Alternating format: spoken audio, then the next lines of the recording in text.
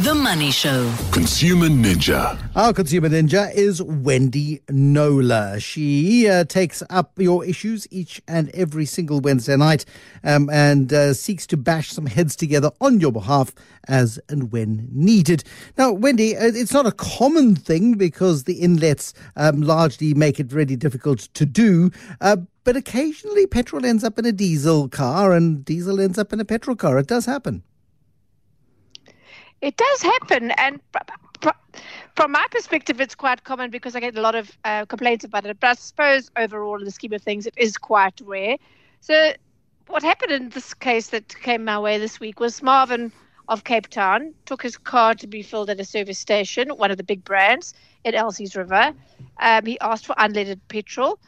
His slip shows that he was charged for unleaded petrol, but shortly after he left the service station, the car jerked, smoked, stalled, and then wouldn't restart. Unfortunately for him, his tank had been almost empty when it was filled with diesel by the attendant instead of petrol, which is why the results were rather instant and quite catastrophic. To cut a long story short, the owner of the service station agreed to pay for the repair to his engine, but insisted that his 2015 VW Polo Auto, i.e. an out-of-warranty car, had to be repaired by his mechanic rather than Marvin taking it to the VW franchise dealership of his choice because, said the owner, that would be far too expensive. In fact, the owner sent him a WhatsApp saying, "The law has changed. I am not obligated to take your car to a franchised service center." So Melvin said, "I politely informed him that I would rather that the vehicle be taken to an accredited Volkswagen workshop, which is impartial, rather than someone affiliated, instead of someone affiliated to either one of us." And then he said, "Do you have any advice for me?"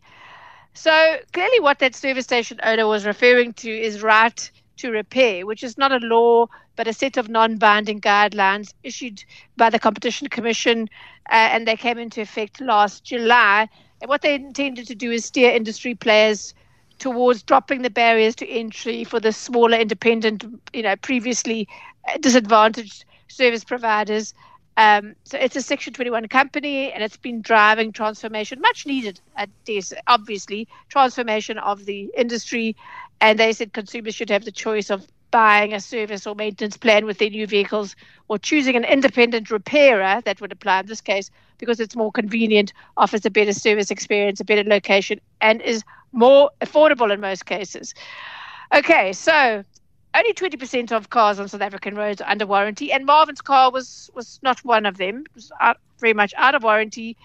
But as this misfueling thing comes up fairly often for me, I thought I would canvass the view of Mark Demise, who is chairman of NADA, the National Automobile Dealers Association, basically the franchised, the dealerships.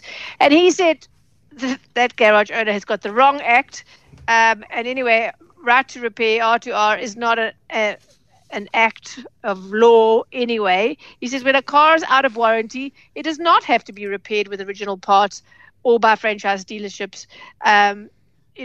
That's prohibitive cost-wise, certainly in terms of parts. He says, but my advice in a case like this is to insist that the service station's chosen mechanics, is RMI approved. So at least there's some, some guarantee of some level of proficiency.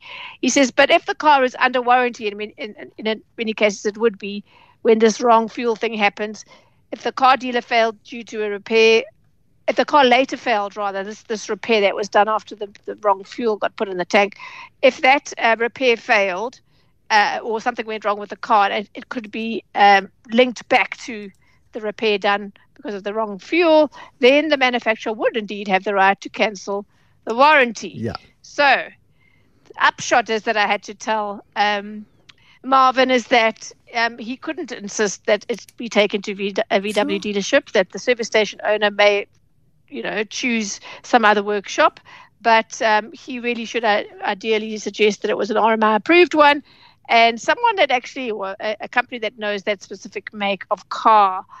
And he also said service station owners, the big franchise one, have insurance for this sort of thing. It's part of their franchise agreements. As it happened, Marvin, while I was busy investigating all of that, Marvin got back to me to say that the owner of the garage in question had agreed for his car to be repaired by a franchise VW dealership because his mechanic was too busy. So Marvin got lucky there. He got what he wanted through default. But it's such an interesting issue, Bruce, because, even if there is insurance, sometimes they don't want to pay. I had a case 6 or 7 years ago of a woman who drove a diesel Volvo. Hers was filled with petrol, catastrophic results. It was a very expensive repair. The engine's control module was damaged. That was $13,000 in itself, and then the rest, that the insurance paid that, and then the rest, a second bill for getting the engine restored was $18,000, and then they dug their heels and they said, "Oh no, there were disclaimer signs at the garage saying it's the customer's responsibility to check that the correct fuel is dispensed, so now we're not paying." I took up that case and I said, rightly, that the CPA makes companies responsible for the negligence on the part of their employees, regardless of any signs and regardless of whether the insurance pays or not. And happily, that claim, that 18,000 Rand one, was then settled. But for anybody listening who fills up either diesel or petrol, be alert. If either you or the attendant isn't paying attention, this fueling thing can happen. As you say, Bruce, a lot of the newer cars, the nozzles are different sizes, so it can't happen. But there are a lot of older cars out there. Use your nose. Petrol and diesel smell completely different. And then check your slip to make sure the right fuel is dispensed. And that way you can spot a problem before you start up, arrange for the car to be... and then you can arrange for the car to be towed away. In this case, it wouldn't have helped Marvin because the slip said... exactly. But it's this thing where fuel is like putting in fuel feels like such a waste of time. And you arrive at the petrol station and you get a very nice petrol pump attendant. You go, well, I might as well use the time effectively. So you pop into the convenience store and you go get the bread and the milk. Or you go and you break the law. You go on your phone because there's a little sign that says no phones, Wendy Knowler. That's just stupid. No, that's been disproved by Mythbusters long ago, Bruce. But the signs are still up.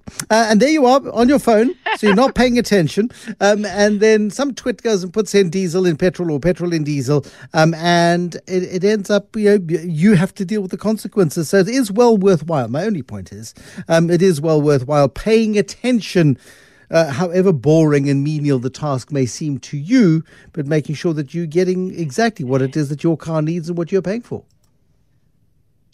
Exactly, because it's a huge slip. Even if they do pay eventually, what a huge slip to go through if it's the wrong fuel, because your engine really, really doesn't like it. Thank you, Wendy Knowler. Wendy Knowler, our Wednesday night Consumer Ninja.